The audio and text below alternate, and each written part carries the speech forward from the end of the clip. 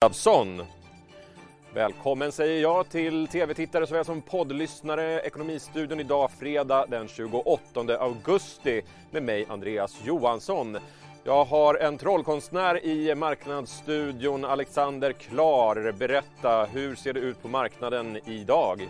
Ja, men Stockholmsbörsen kämpar på Andreas, men man lyckas inte riktigt fortsätta upp. Det är mestadels nedåt och rött på Stockholmsbörsen och berör oss ner mer än vad vi ser runt om i Europa. Till exempel i Frankfurt ser vi att DAX är svagt nedåt, närmast oförändrad, och precis som vi ser på tyska börsen runt om i Europa så är det bank och finans som är det som går bäst. Där i Frankfurt är det också här i Stockholm med 3 av storbankerna i topp.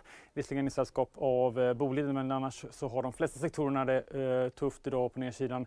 Bland annat skogsbolag i SCA, Ericsson, Getinge lite mer defensivt tillsammans med Swedish Match som blandat kompott på nedsidan. Breddar vi bilden och tar in large cap så har det varit ganska så bra tryck i fordonsrelaterade aktier den senaste tiden. Autoliv har varit en vinnare de senaste dagarna också. Veoneer SO idag också kom ut med nyheten igår att man tecknat ett avtal med Qualcomm, steg 20%, kommer från låga nivåer ska man ha med sig, men adderar ytterligare en uppgång på närmare 9% idag. Och för den som hängt med i vår rapportering kring SBB och huvudstaden, kul att notera idag, SBB bland de stora vinnarna upp på en rekommendation från Carnegie, samtidigt då som Lundbergsföretagen tyngs rejält idag, och det är just med anledning av att Handelsbanken i sin analys pekar på det där som Illa Battlan varit ute och kritiserat också, nämligen huvudstaden, ett av Lundbergsfärens innehav, och säger att fastighetsportföljen är oroande. Tungt fall, störst på large cap just nu. USA öppnar om knappa timmen. Vi har fått lite statistik därifrån för en liten stund sedan. Noterar att inflationen kom in ungefär som väntat. Privatkonsumtionen var något starkare än väntat. Hade man väntat sig en liten nedgång fick vi se en uppstuds istället. Och terminerna de har stått ut så här ungefär hela dagen, nämligen indikerat på en svag öppning uppåt. Vi får se om det håller i sig. Andreas. Tack för det, Alexander Klar. Ja, Donald Trumps nomineringstal inför en stor livepublik vid Vita huset blev ännu en påminnelse om hur enorm klyftan blivit mellan partierna. Vi har med oss Frida Wallnor, Dagens Industris USA-korrespondent. Efter de båda konventen kan man konstatera att landets mittenväljare inte har någon lätt uppgift framför sig i november, eller hur? Ja, precis. Det är ju extremt tydligt hur långt ifrån varandra partierna i USA har kommit. Och det påpekar ju också Donald Trump under sitt tal igår kväll att väljarna nu står inför ett väldigt viktigt beslut i november där man har att välja på ena sidan Joe Biden som man beskriver som en nickedocka för den radikala vänstern som vill höja skatterna, som vill släppa anarkisterna lösa, och på andra sidan hans egen agenda där man vill fortsätta att sänka skatterna, ta bort regleringar och satsa på polisen. Men hela de här två veckorna nu med konventen har ju verkligen varit väldigt tydligt de lever upp som på 2 olika planeter, de amerikanska partierna ska jag säga. Vad har det kommit för reaktioner på talet i natt då i USA? Ja, få verkar ju vara särskilt förvånade över innehållet. Alltså han pratade ju extremt mycket om vad han har gjort under de här 3,5 åren som han har suttit i Vita huset. Vad han har gjort för ekonomin, hur effektivt man har hanterat pandemin. Men så också spenderar han ju väldigt mycket tid med att klanka ner på Joe Bidens agenda. Som han menar är ett sätt att släppa loss socialismen i USA. Demokraterna vill öppna gränserna för invandrare. Man vill ta ifrån amerikanerna deras vapen. Ta ifrån polisen deras finansiering och så vidare. Och så har det ju egentligen låtit under det här konventet i veckan, så att det var ingenting nytt egentligen där. Det som folk framförallt reagerar på är ju snarare formen. Att man kör det här eventet live, alltså med publik utanför Vita huset. Dels att man helt frångår reglerna för social distans, väldigt få har masker på sig. Men också att man gör det just på utanför Vita huset som ju egentligen är förbjudet enligt reglerna. Att man inte ska blanda in presidentämbetet i politiska kampanjer. Om vi tittar framåt här då valet i november, Republikanerna och Demokraterna, vilka är de viktigaste frågorna för respektive sida? Ja, för Republikanerna är det varit väldigt tydligt att det handlar om lag och ordning. Man har ju pekat på de här protesterna och våldsamheterna som har varit runt om i USA och som nu igen har blivit aktualiserat av den här tragiska polisskjutningen i Kenosha, Wisconsin. Men däremot har man inte pratat särskilt mycket om vad man själv vill göra för att stärka polisen runt om i landet, utan man pratar snarare om vad som kommer hända om Joe Biden kommer att vinna presidentvalet, att man kommer att dra ner på polisbudgetarna, att ingen kan gå säker i Joe Bidens Amerika som man säger.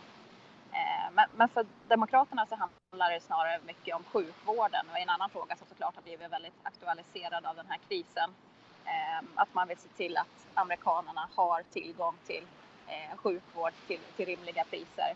Joe Biden vill inte gå så långt som till exempel Bernie Sanders har föreslagit, det här med Medicare for All, en helstatlig variant, utan snarare gå tillbaka till Obamacare med vissa uppdateringar. Men det är väldigt tydligt hur olika partiernas agendor är.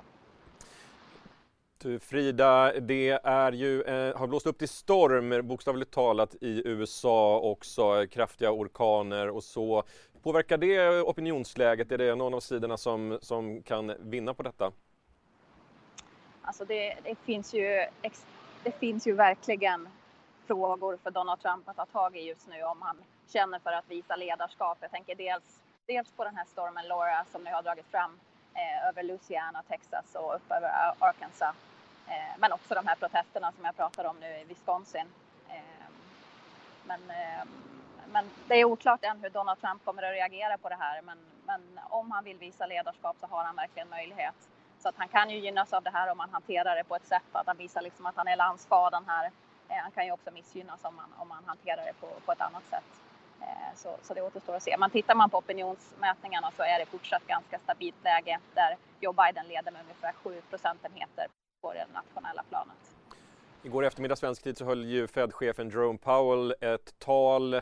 Vi såg en del börsreaktioner och så. Vad tar du med dig från det han sa igår? Ja, det verkar ju som att investerare generellt tolkar det här väldigt positivt. Att Federal Reserve framöver kommer att kunna hålla räntorna på låga nivåer under längre perioder. Vilket ju innebär att man kommer att få en penningpolitisk stimulans under längre tid. Så att börserna steg igår till nya rekordnivåer och ser också ut att öppna på plus idag. Men det var ju väldigt väntat det Jerome Powell skulle säga igår, och det var ju ett tecken i tiden. Så att helt klart en positiv reaktion här i USA. Tecken i tiden och positiva reaktioner. Tack Frida Wallnor, Dagens Industris USA-korrespondent. Japans längst sittande premiärminister Shinzo Abe meddelade idag att han lämnar av hälsoskäl. Han sitter kvar tills en ersättare är på plats. Även om det rapporterats om hans hälsa tidigare i veckan så överraskades marknaden av beskedet och Tokyobörsen föll tillbaka. Abe är kanske mest känd för sina planer att få liv i sovande ekonomi genom massiva stimulanser, något som senare kommer att kallas för Abenomics. Jag har med mig Marie Söderberg, chef för Europeiska institutet för Japanstudier vid Handelshögskolan i Stockholm. Och jag måste börja med att fråga, vilken betydelse har Shinzo Abe haft för Japans utveckling? Ja, han är väl han har varit en mycket stark premiärminister. Innan han kom till makten 2012 så pratade man om svängdörrspolitik i Japan. Man bytte premiärminister varje år. Medan Abe har suttit länge och han har varit stark och väl profilerad och han har varit mycket utomlands också. Så en stark premiärminister har han varit, drivit sin linje. Vem tar över nu då? Vilka kandidater finns det att ta över efter honom och hur påverkar det här Japan framåt? Ja, det är väl det som är det stora problemet. I och med att han har varit så stark så ser det tunnare ut under honom, så att säga. Det finns inga klara kandidater. Man kan inte säga att den här personen kommer att ta över. Det finns ett flertal personer som möjligen kan ta över. Men i och med att han har varit så stark så har han inte haft något utrymme för andra heller hittills. En som man möjligen kan nämna är ju Shigeru Ishiba som tidigare har varit generalsekreterare i partiet. Och Kyo då, den japanska nyhetsbyrån, gjorde en undersökning för någon vecka sedan där man frågade vilka de trodde skulle kunna komma efter Abe. Och då fick han mest röster. 23,3% av de tillfrågade svarade att han skulle kunna vara möjlig. Han är särskilt intresserad av försvarsfrågor och en riktig hök, men inte så populär i de djupa leden, så att det finns inga garantier för att han ska bli efterträdaren. Sen har vi också Yoshihide Suga som är biträdande just nu och men inte heller så populär i de breda leden. Det är svårt det där. Vi har också Taro Aso som nu är finansminister. Han har ju redan varit premiärminister en gång. Det pratas om att han skulle kunna vara en möjlig kandidat. Sen har vi ett wildcard kan man säga, och det är Shinjiro Koizumi. Alltså den gamla premiärministern Koizumis son Shinjiro, som är yngre än alla de andra. Han är miljöminister just nu. Men han är nog inte tillräckligt väl etablerad inom partiet. Alldeles oavsett vem som tar över så är ju den Japans växande befolkning ett viktigt ämne. Vad har Shinzos efterträdare för utmaningar framåt? Ja, det stora är ju statsskulden. Som är i procentuellt sett den högsta i världen. Det är över 280% av bruttonationalprodukten har man i statsskuld. Det är jättehögt alltså. Och att få ner den, det blir ett problem för nästa premiärminister också. Någonting som Abe har jobbat med under många år. Vad man kan säga om det är väl också att det här med att Japan har en åldrande befolkning. En tredjedel är över 65 år och det lär bli ännu fler. Åldrande befolkning och så krympande befolkning. Idag är man 125 miljoner och man hoppas fortfarande kunna vara över 100 år 2050. Men det är inte säkert. En gigantisk statsskuld. Shinzo Abe har ändå hyllats för den här, sina stimulanspaket och Abenomics. Hur banbrytande var han egentligen?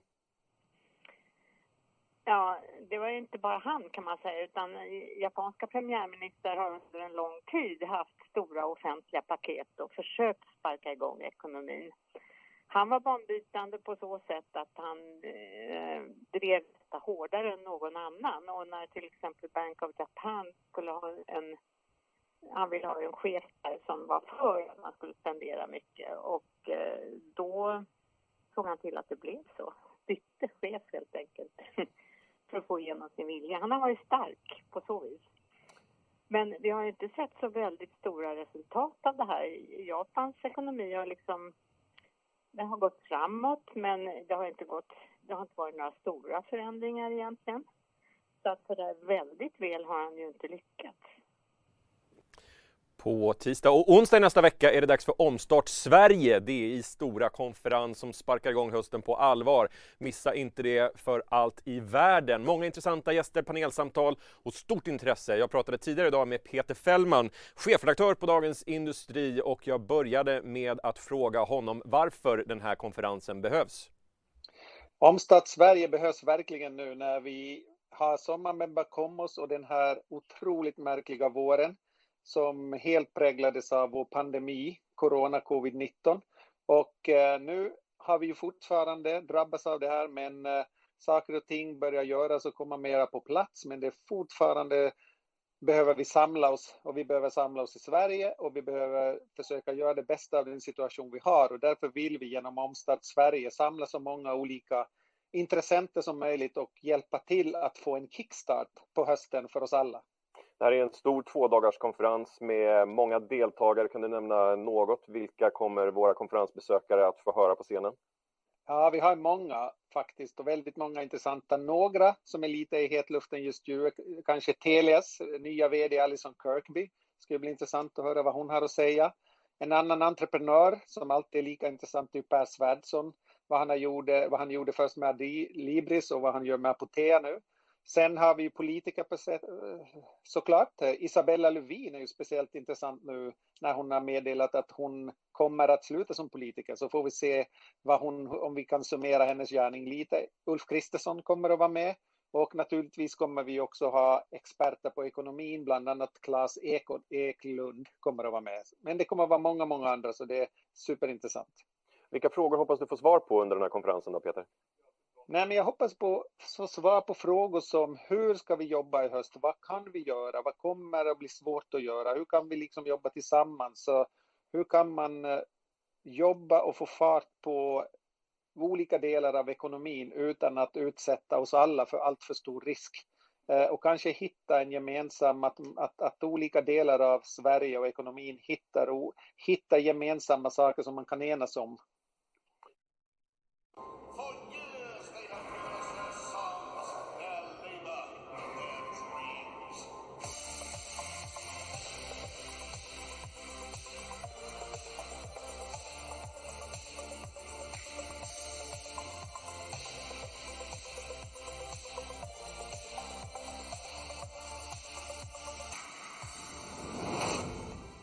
Det är fredag i Ekonomistudion och vad passar väl inte bättre då än att dra igång en fredagspanel.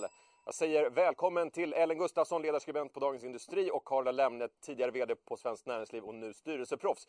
Vi hörde Peter Fällman här tidigare prata om konferensen Omstart Sverige som vi har nästa vecka, och jag börjar med att ställa frågan till dig, Carla. Vad är det viktigaste, anser du, för att få fart på ekonomin igen?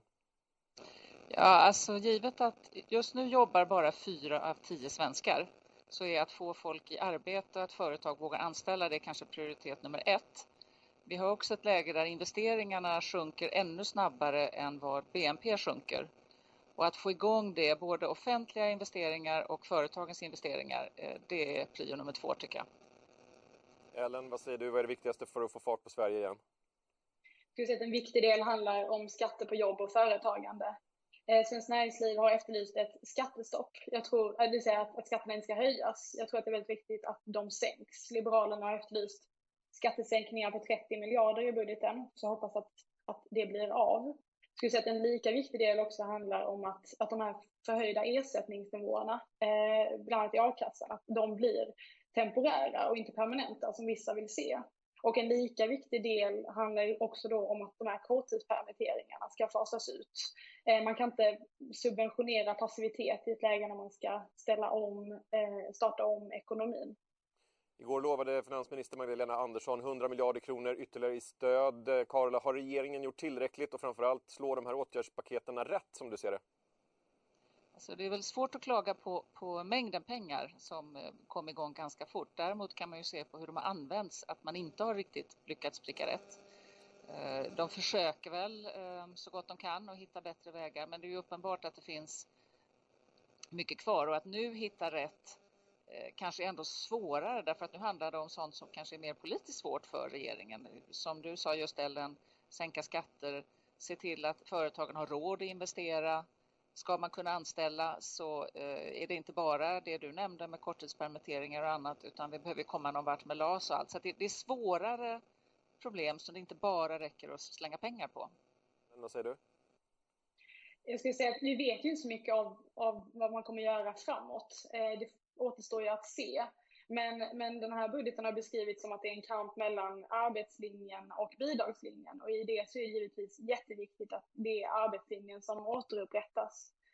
Och om man ska kolla tillbaka på vad regeringen har gjort, så var det ju, man kom igång med vissa stöd väldigt tidigt, korttidspermitteringarna bland annat. Och det var en väldigt viktig del då. Men jag skulle säga att det är lika viktigt att känna igen när krisåtgärderna behöver återgå till någonting annat. En krisåtgärd kan faktiskt bli någonting som förhalar en återhämtning av ekonomin om man tillåter att det blir kvar för länge. Miljöpartiets språkrör Isabella Lövin och också vice statsminister meddelade i veckan att hon lämnar politiken. Carla, vilket avtryck lämnar hon? Ja, hon gjorde ju betydligt bättre avtryck som författare och Europaparlamentariker än vad hon har gjort som vice statsminister. Så att om man ska tolka en hel del uttalanden även från miljöpartister, så är det väl tyvärr så att hon kanske inte blir ett enormt hål ändå. Isabella Lövin avgår alltså. Ellen, vad minns du av hennes gärning? Alltså Miljöpartiet har ändå fått igenom en del politiska vinster under hennes tid som språkrör och i regering. De fick på plats, eller man har fått på plats en klimatlag under 2017. Och Miljöpartiet är väldigt stolta över de här stora budgetanslagen på miljö- och klimatområdet. Problemet är väl att det här som betraktas som politiska vinster då inte har översatts i ett väljarstöd. Man ligger jättelågt i opinionen, språkrörarna har låga förtroendesiffror och jag tror att det bland annat kan ha att göra med att man kan inte definiera bra klimatpolitik utifrån hur mycket pengar man lägger på ett område. Det handlar faktiskt om resultaten och det perspektivet finns inte i Miljöpartiet. Sverigedemokraterna har ju varit lite osynliga i skuggan av pandemin det senaste halvåret. I veckan var Jimmy Åkesson, partiledare, ute och krävde munskydd på alla svenskar. Det här är en vattendelare. Carola, vad säger du om munskyddsdebatten? Ja, det är väl ett försök från Sverigedemokraterna att synas. De har ju svårt när politiken kommer utanför det enda politiska området de kan riktigt, riktigt bra. Jag tycker det är ett dumt förslag, men det har ju blivit känslomässigt laddat i många länder och det är väl ett försök från Sverigedemokraterna att knyta an till det. Det är laddat som sagt. Ellen, vad säger du om det här utspelet? Jag tänker att om folk vill ha på sig munskydd får de jättegärna ha det, men jag tycker att Folkhälsomyndighetens linje har varit väldigt rimlig, det vill säga att det fortfarande handlar om att hålla avstånd och tvätta händerna. Problemet med munskydd är att du måste veta hur de ska användas. Det är inte många som förstår hur man ska göra det korrekt, så att säga. Man säger också att munskydd skyddar framförallt om man själv är sjuk och vill skydda andra från att bli smittade. Jag skulle säga att om man är sjuk och vill skydda andra från att bli smittade så ska man inte använda munskydd. Då ska man stanna hemma, precis som Folkhälsomyndigheten säger. Ja, det har vi ju hört Folkhälsomyndigheten säga klockan 14.00 en ganska lång tid nu. Stanna hemma om du är sjuk. Vi har pratat ganska mycket om problemen som har dykt upp med distansarbete. Vi har pratat om minskad kreativitet i bolagen när man inte har de här mikromötena vid kaffemaskinen. Korttidspermitteringar som kan skada medarbetarnas engagemang och samtidigt så vill ju Folkhälsomyndigheten att vi fortsätter att jobba hemma under hösten. Vilka för- och respektive nackdelar ser ni med distans- och hemarbete? Om vi börjar med fördelarna, Carola. Alltså i vissa lägen sparar det väldigt mycket tid, man sparar resor, man kan bli väldigt effektiv när inte massa annat stör. Jag som jobbar mycket med styrelser kan jag också konstatera att vissa typer av styrelsemöten blir supereffektiva digitalt och det är väldigt mycket mindre rundsnack. Men vi kan väl komma till de negativa sidorna sen, för de finns verkligen också. Vad säger du, Ellen? Vilka fördelar ser du med hemarbete? Det möjliggör faktiskt en enorm arbetsmarknadsutvidgning. Alltså att du kan anställa från flera olika städer och att du kan söka jobb på andra orter än din hemort. Vilket jag skulle säga är väldigt bra. Samtidigt som man också kan se det som en arbetsförmån. Jag tror att det är många idag som vill ha möjligheten att kunna jobba hemifrån och att det så att säga, det finns ett perspektiv. Det har funnits ett perspektiv tidigare på att man jobbar inte om man inte jobbar på ett kontor. Att vara på kontoret är att jobba och det narrativet har verkligen fått motstånd nu den här våren. Och man har förstått att det går att jobba och vara produktiv hemifrån också. Tillbaka till dig då, Carola. Vilka är nackdelarna? Alltså om du har möten där du behöver vända och vrida på saker, kompromissa, kanske förhandla, då är det väldigt trubbigt med det digitala. Du är väldigt beroende av att kunna se hur den du pratar med reagerar med hela kroppen. Och också det här att kunna gå ut och snacka en stund och komma tillbaka. Så att den typen av kreativa, skapande, förhandlande möten, det funkar sämre digitalt. Det är helt klart. Sen kan man också konstatera att det blir för många väldigt mycket mer jobb, för det tar mer tid. Istället för att kunna kliva in i rummet bredvid och fixa något på 5 minuter så ska du boka in ett möte och då blir det minst 30 minuter. Och jag ser många som, de jobbar hemifrån men de jobbar 10-11 timmar om dagen för att hinna med det som de kanske normalt klarar då på 8-9 i alla fall. Ja, Ellen, vad säger du om nackdelarna med hemarbetet då? Jag tror det är svårt att utveckla en verksamhet helt genom distansarbete. Man behöver träffa sina kollegor och man behöver prata och det är lättare ibland att ta informella eller kortare samtal när man träffas i person snarare än över telefonen eller över nätet. Och sen en annan aspekt som man lyft väldigt mycket i våras, det handlar ju om säkerhetsaspekten. Att så att säga, säkerheten måste ju samtidigt också utvecklas om väldigt mycket av verksamheten flyttas online. Så att jag tror att det är viktigt, det finns för- och nackdelar och jag tror att man måste hitta en balans efter att man får komma tillbaka till kontoren. Vi har fått mycket nyheter från amerikansk politik i veckan i och med republikanernas konvent, och Donald Trump höll tal i natt. Var det någonting som förvånade er i talet, Carola? Ja, en kvinna på månen var ju en oväntad vändning från just honom, men väldigt typisk Trumps. Jag är ju egentligen mest förvånad att han så tydligt han bara glossar över corona. Men det har dött fler i coronan under det här konventet än vad det gjorde i hela 9/11. Och att han liksom kommer undan med det, om han nu gör det, eller han i alla fall uppenbarligen tror att han kommer undan med det, är ju rätt fascinerande. Ja, folk satt tätt och här var i alla fall en som hade munskydd, men det var inte många fler än så. Vad säger du, Ellen? Var det någonting som förvånade dig? Jag tycker att det är intressant att han slår an samma ton som Biden och Demokraterna gjorde på sitt konvent. Det vill säga att det handlar väldigt mycket just nu om att måla upp hur dystopiskt samhället kommer bli om den andra sidan vinner. Biden pekade på hur oanständig Trump är, och någonstans har man gjort samma sak nu hos republikanerna. Man pekar ut den här ondskefulla socialismen som kommer förstöra samhället. Och tidigare nu under det konventet har man ju sagt att det är liksom kyrkan och jobb och skolan som står mot upplopp och plundring. Så att det är en väldigt polariserad bild som förs fram från båda håll om hur dåligt samhället blir om den andra vinner. Uppskruvat tonläge i den amerikanska presidentvalsdebatten alltså. Vi ska runda av det hela med ett köptips som vanligt. Carola, vad investerar du i helgen? Kantareller. Härlig säsong. Nej, men jag har inte så mycket andra investeringar på gång just nu, utan börjar njuta av att det snart blir lite höst ändå. Härligt. Ellen, vad säger du? Den här helgen kommer jag investera tid i läsning. Jag ska läsa hela dagen. Läsning och kantareller, alltså det låter som en ljuvlig helg tycker jag. Vi säger tack så mycket Carola och tack så mycket Ellen för att ni var med i Fredagspanelen. Vi är därmed framme vid sista raden och det är på dagen 57 år sedan Martin Luther King höll sitt berömda tal I have a dream. I have a dream that my 4 little children will one day live in a nation where they will not be judged by the color of their skin but by the content of their character, sa han bland annat i talet. Och 10-tusentals människor väntas gå ut på gatorna i USAs huvudstad Washington DC för att protestera mot rasism under fredagen. Vilket har fått butiksägare att spika upp träplattor för fönster och fler poliser har skickats ut för att möta detta. Det var allt från oss idag. Ekonomistudion är tillbaka på måndag, samma tid, samma kanal. Jag heter Andreas Johansson och önskar alla tittare och poddlyssnare en väldigt trevlig helg.